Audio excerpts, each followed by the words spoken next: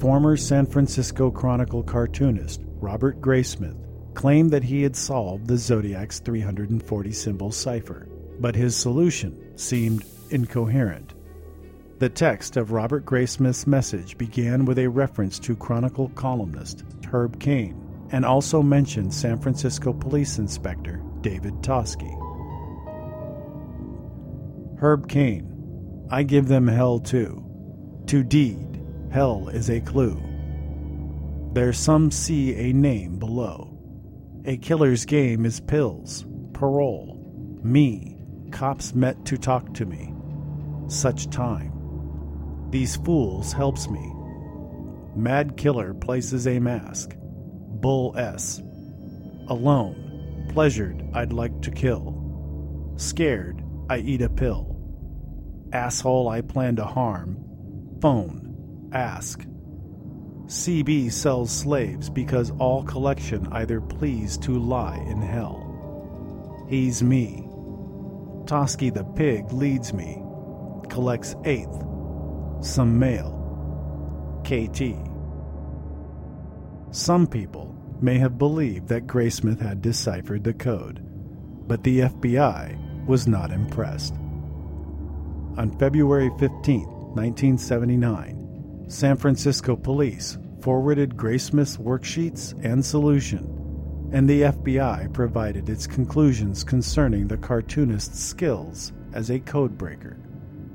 Based on the information available, it is the opinion of the respondent that the solution is not a valid decryption. The total feeling generated toward the decrypted solution is that the solution has been forced. First, the random light transposition system permitted the various vowels and consonants to be forced into words. Then, the words were forced into being poetry in an effort to give them meaning. Just about any random selection of words could be arranged to be as logical as those in the supposed poetic solution. It is noted that the initial Zodiac decrypted message was particularly clear as to the meaning Zodiac desired to communicate. When a cryptogram has been decrypted properly, there is an unmistakable sense of rightness about the solution. This sense of rightness is completely absent in the proposed solution. Robert Graysmith later altered portions of this solution and included the second version in his first book. Graysmith claimed that this solution was confirmed by Greg Mellon and Eugene Waltz, both prominent members of the American Cryptogram Association. However, this claim has not been confirmed. Computer programmer David Oranchak of ZodiacKillerCiphers.com talks about the Graysmith solution and others who claim to have solved the Zodiac's 340 symbol cipher. In the 2007 movie Zodiac, former San Francisco Chronicle cartoonist Robert Graysmith solves the Zodiac's 340 symbol cipher. But the FBI files tell a very different story. Why did the FBI reject Graysmith's solution, and why isn't it accepted as a valid solution to the cipher? Probably the main reason they rejected Graysmith's solution was that the method that he used to come up with it produces more than one solution. You can use the same steps to make it say other things. And basically what Graysmith did was he came up with a key for the 340, which is the list of substitutions. And then he applied it to the ciphertext and got the plain text. Now, the plain text he got was gibberish. So what he did was he looked through the gibberish and maybe saw some things that looked kind of like words. And then he started rearranging the letters so they would look more like words. So he's basically forcing them to look more like words. And at the same time, he's keeping in mind what Zodiac might be saying or what he thinks he might be saying. So he tried to make the words be relevant to Zodiac's interests, like things that he would be talking about in his message. So with enough effort, you can go through this gibberish and manipulate the letters to make them look like words that Zodiac might like or might be using. And so that's what he did. He came up with this kind of like hard to follow message that doesn't make much sense. It's not very grammatical. Mm-hmm. And the FBI in the Zodiac files, there's a letter from the FBI that has the reasons that they rejected it. And, they talk about how he used the key that produces the plain text that he did this arbitrary rearrangement of letters on, and then interpreted those rearrangements to have some Zodiac-related meaning. And the FBI says that that could be considered a type of transposition, which is even something that they were looking at with the 340. They were attempting to do a transposition of the plain text in order to restore the original message. But what they pointed out was when Graysmith was doing the transposition, the rearrangements were random and totally at his whim. So he's just looking for where he thinks the word might be and forcing it to appear by rearranging the letters. And and they basically declared that it was that random transposition. This kind of random transposition is exceedingly rare, and it's also cryptographically unsound because it fails to yield a unique solution. And they also said that the solution had been forced, and that's a characteristic of a lot of solutions I've seen, because people will get frustrated with using the normal cryptographic methods. And so they'll change the rules of the game and go, well, I'll go ahead and change these steps or swap these letters around so that the words that I'm interested in finding will appear. And they kind of get lost in the weeds because they think that they're finding a message, but it's actually they're projecting what they think will appear, and it does kind of appear when they do these manipulations. They see what they want to see. They see what they want to see, exactly. They'll see messages where there aren't really messages. Well, that seems to be a major problem with amateur code breakers attempting to crack these ciphers from the Zodiac. People seem to come to it with a preconceived notion about what will be in it. And while that worked for the Hardens because they thought about the Zodiac psychology, there are other people who watch the movie Zodiac and become convinced that Arthur Lee Allen was the Zodiac, and then they go look for Allen's name in the cipher. There was one individual named Corey Starliper who came up with his solution, which named Arthur Lee Allen, and he got a lot of news coverage. He was all over and talking about this, and I even got some angry emails from him when I didn't accept that he was correct. And you had some experience with that too. What would you say about the Starliper solution? Yeah, he made a lot of claims that didn't pan out when on investigation. If any of these reporters had done the smallest amount of fact-checking on his solution, they would have come to the same conclusion. But I think, that kind of story is, outside of a journalist's wheelhouse. They don't go around studying cryptography, so they don't really know, how to vet these claimed solutions. They just see that he came up with this really easy to read, it was a coherent message. It specifically implicates Arthur Lee Allen, and I think it had, it was written from his perspective, as if he had written the plain text message, that Arthur Lee Allen himself had written it, and talks about his crimes and whatnot. But when I talked to Corey, I tried to get him to explain his methodology, and he talked about some kind of shifting thing. So basically, he's taking the letters from the ciphertext and shifting them, where an A becomes a B if you shift by one, for example. And so he was trying to say that there was some pattern to how the shifts were being done.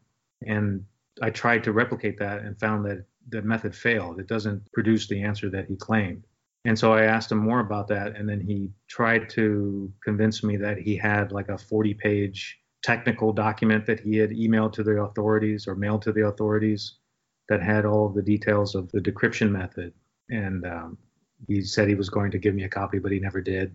And he just kind of disappeared. So I don't think there was anything to that. If you need 40 pages to describe a shifting technique, then it's probably not right. Because, sure, the Zodiac killer may be an insane person that might come up with some insane way of encrypting the message. But I've seen hundreds of insane decryptions of the 340 that people claim to be the correct one. And how do you know which insane method was the one he used if you can't replicate the process, or you don't have evidence that that's the process that he used? So that's the challenge with a lot of these solutions is, it makes sense that Zodiac may have done something weird in order to come up with the ciphertext. But you still have to be able to replicate the method to prove that that's what the answer is. You can't just say, well, my crazy method of decoding it is the right one. Well, why is it the right one? Can you use the same method to produce other messages? And that's the test that I usually go by. Like, for example, the Graysmith solution, that's a good example of that, because you can take his method and get a completely different answer out of it using random rearrangements of the words. You can make it say just about anything that way. And a lot of people don't realize that because they're not technically proficient in cryptography.